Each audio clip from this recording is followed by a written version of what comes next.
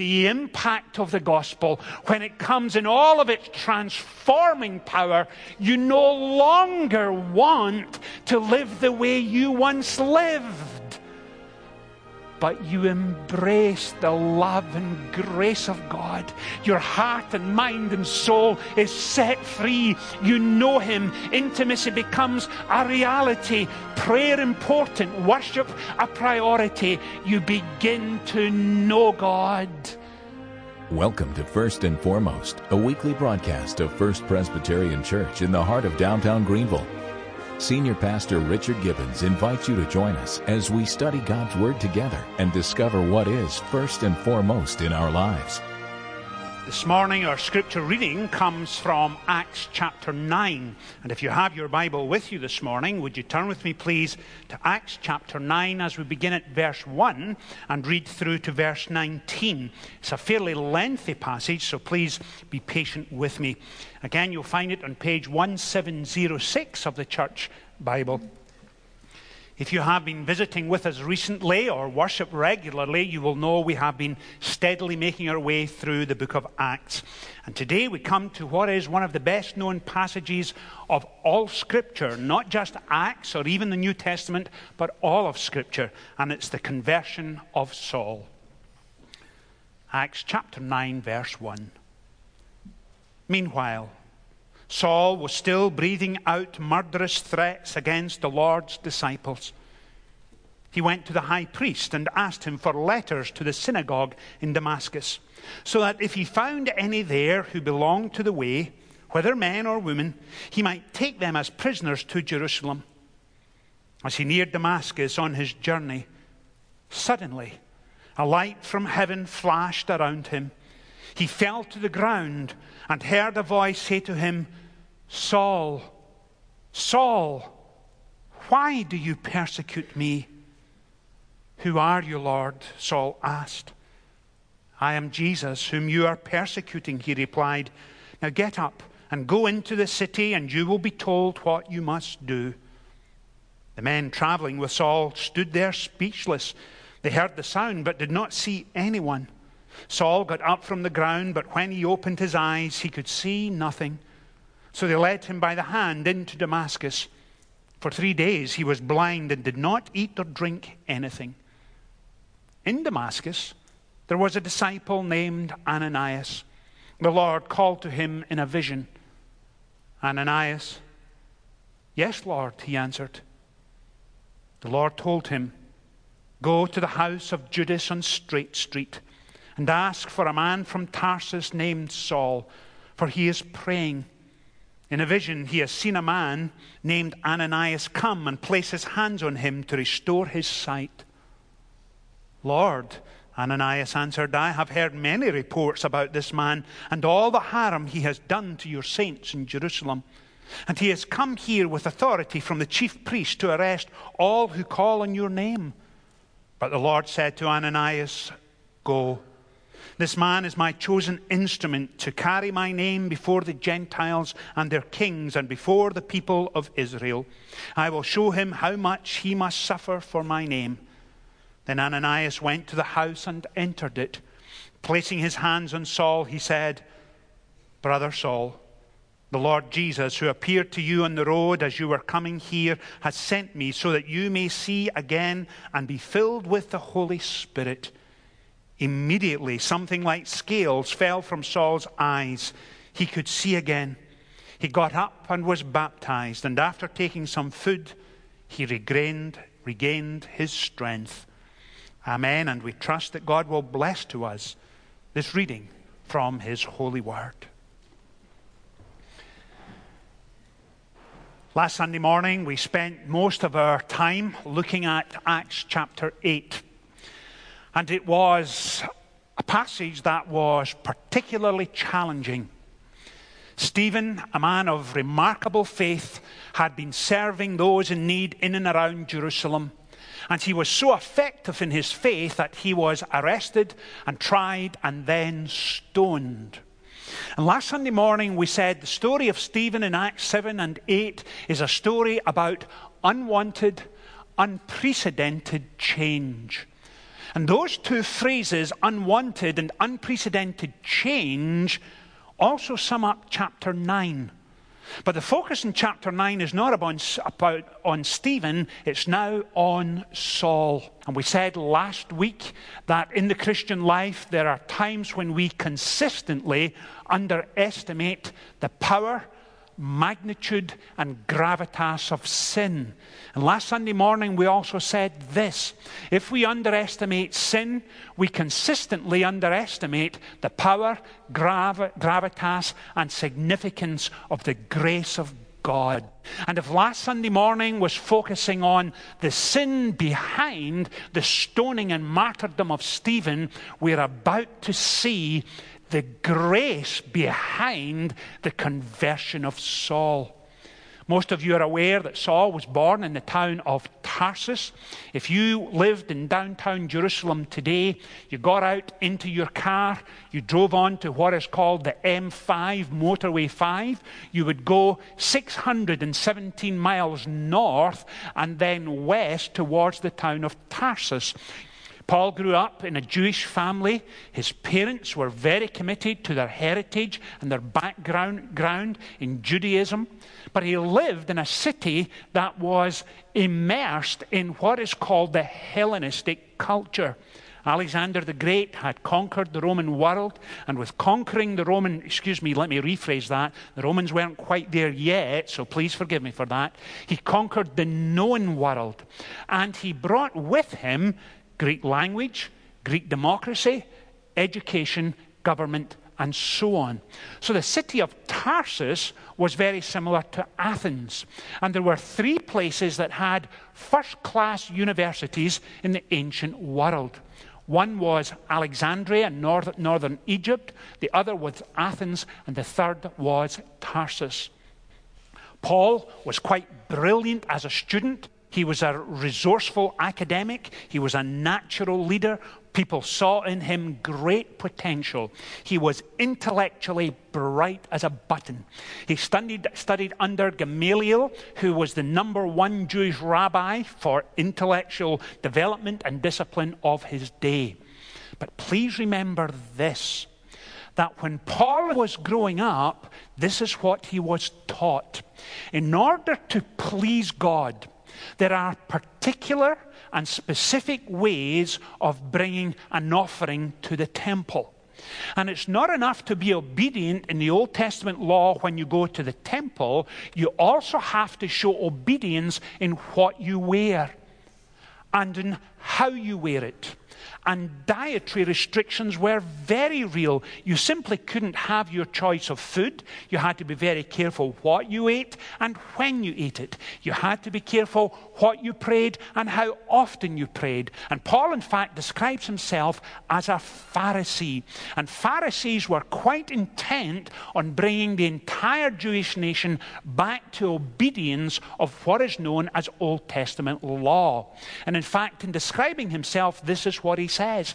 He says, if anyone else has reason to put confidence in the flesh, in other words, confidence in your upbringing, your tradition, your heritage, your background, he writes, I have more. He says, I was circumcised on the 8th day. I was a member of the people of Israel. In fact, of the tribe of Benjamin. And the priests came from the tribe of Benjamin. So his background, his upbringing, could not have prepared him more for what he was doing. In fact, he goes on to say, I was a Hebrew of Hebrews. In regard to the law, a Pharisee. Remember rules and regulations. As for zeal, I was persecuting the church. Now, please understand that. That meant this, that Paul was at the forefront of the movement to arrest, try, and incarcerate Christians in the first century. He was right there at the cutting edge. And he finishes his own description or biography, if you like, by saying this, as for legalistic righteousness, faultless. That was the Apostle Paul. You will remember, of course, that when Stephen was stoned to death, Saul was standing there holding the cloaks, giving credence to all that was taking place. Now, all of that is leading up to Acts chapter 9. Paul, in all probability, would have heard of Christ. He would have heard of his teaching. He would have heard of the impact his teaching was making. He would have heard of the circumstances of his death. He would have heard of the claims made about his resurrection and so on. So it wasn't that Paul had never heard of Christ. In fact, it was the opposite.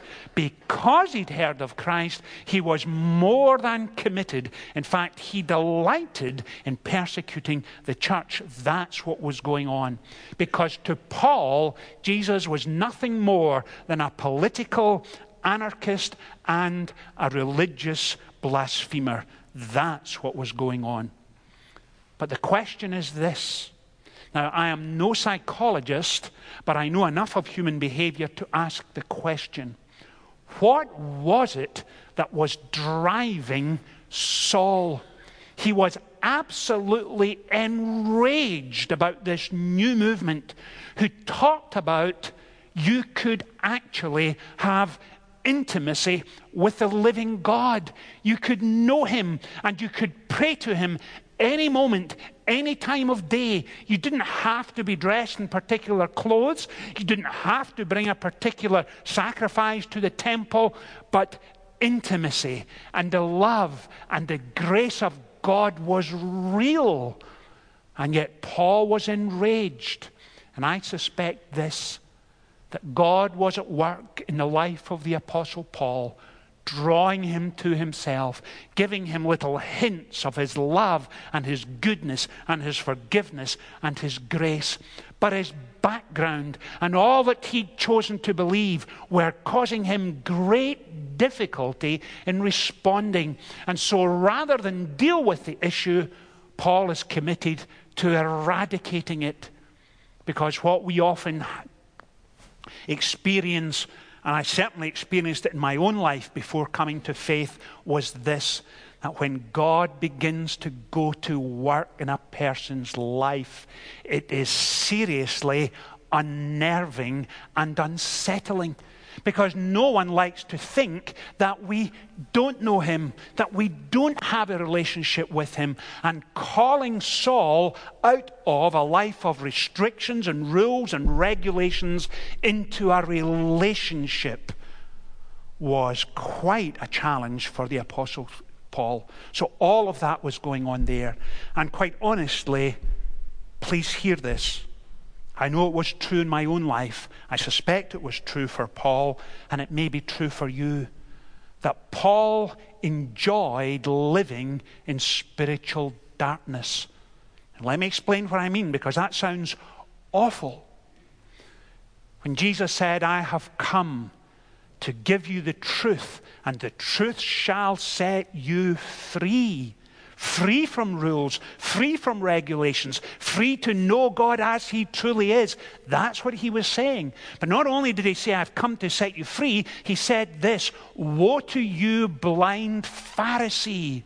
Because his point was this, that sin in all of its power, remember we said we consistently underestimate it? It is appealing, it is attractive, it is enslaving, and it's absolutely addictive. And that was the Apostle Paul going to Damascus, going with a letter of authority. He was large and in charge, and he could arrest anyone he wanted, have them tried and incarcerated. And the more he was involved, the more affirmation and confirmation that he got that he was right. Until he met the risen Christ. Now, I've used this quotation several times over the last 2 years, so please forgive me if you're fed up hearing it, but it seems appropriate today. And it begins to reflect on what it means to be living in spiritual darkness. Professor Stephen Hawking, who is a well-known theoretical physicist, said this, religion is a fairy story for people who are afraid of the dark. And John Lennox, professor of mathematics and philosophy of science at Oxford University, responded and said, atheism is a fairy story for people who are afraid of the light. And I think Saul was afraid of the light, because Saul understood this, that once he stepped forward and submitted and surrendered and committed his life to Christ, his life would change forever. And it would. But Saul liked his old life. He liked being large and in charge. He liked being a Pharisee. He liked telling people where they're wrong and what to wear and what not to wear and how to sacrifice and when to sacrifice and so on. His life was defined by rules and regulations, not by a relationship. And he was afraid to step away from it because it was the comfortable and the known. And please hear this. And if you're taking notes this morning, write this down. If you're watching by television, pay attention. Whenever God begins to work in a person's life and he draws that individual to himself, the love and the grace and the impact of the gospel, when it comes in all of its transforming power, you no longer want to live the way you once lived, but you embrace the love and grace of God. Your heart and mind and soul is set free. You know him. Intimacy becomes a reality. Prayer important. Worship a priority. You begin to know God. And Paul was fearful of leaving the old and entering into the new. But what was it that made the difference? Well, the passage tells us. And what does it say? As he headed towards, or he neared Damascus, on his journey, suddenly a light from heaven flashed around him. He fell to the ground and heard a voice say to him, "Saul, Saul, why do you persecute me?" Now, please understand the significance of what is happening there. Saul, for the first time in his adult life, met with the risen Christ. And he met Christ in all of his wonder and majesty and glory. And Saul could not sit atop his horse, twiddling his thumbs and saying, "Now, I hear what you're saying, but are there some options out there I can explore?"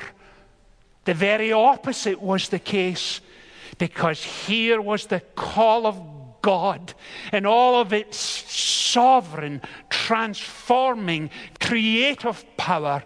He spoke, and Saul was changed.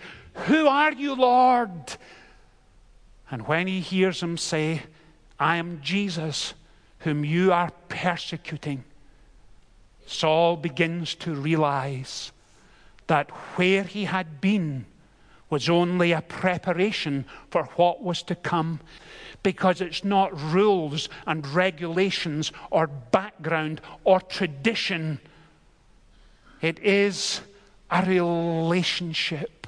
And the question is this: have you got to the point in your own life where you freely recognize that you've sinned against him and that nothing can save you or bring you into a relationship with him except the love and grace and goodness of God? And when you are at that point and you're ready to step forward and say, "Lord Jesus, I need you to forgive me and change me, and I wholeheartedly, comprehensively submit and surrender my life to your rule and reign," that's what it means to enter into a relationship with him. That's the transforming part, because Paul experienced what many had before and what millions have subsequently experienced, and it's this: the same Holy Spirit, the same moral and supernatural power that brought Christ back from the dead now lives in us when you submit and surrender to him. And that's what happened to Saul. Now, having said all of that, let me try and wrap it up this morning, because I'm very conscious of our time. And allow me to say this: Towards the end of the passage, we read about Ananias. And do you imagine for a second, the Sunday before meeting Saul in Damascus, that Ananias in a service ever imagined that he would become the mentor to the Apostle Paul? Do you imagine for a second that he thought God would call him to reach out and touch and be God's instrument in the life of Saul? But that's exactly what happened. So here's my closing thought this morning. I wonder if there is someone in your life this week whom you need to reach out and touch and tell them, I'm praying for you. I'm so sorry you're going through this, but I'm there for you.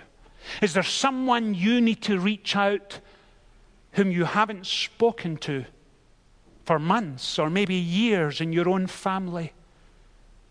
Is there someone whom you need to say, I'm sorry. Please forgive me. I got it wrong.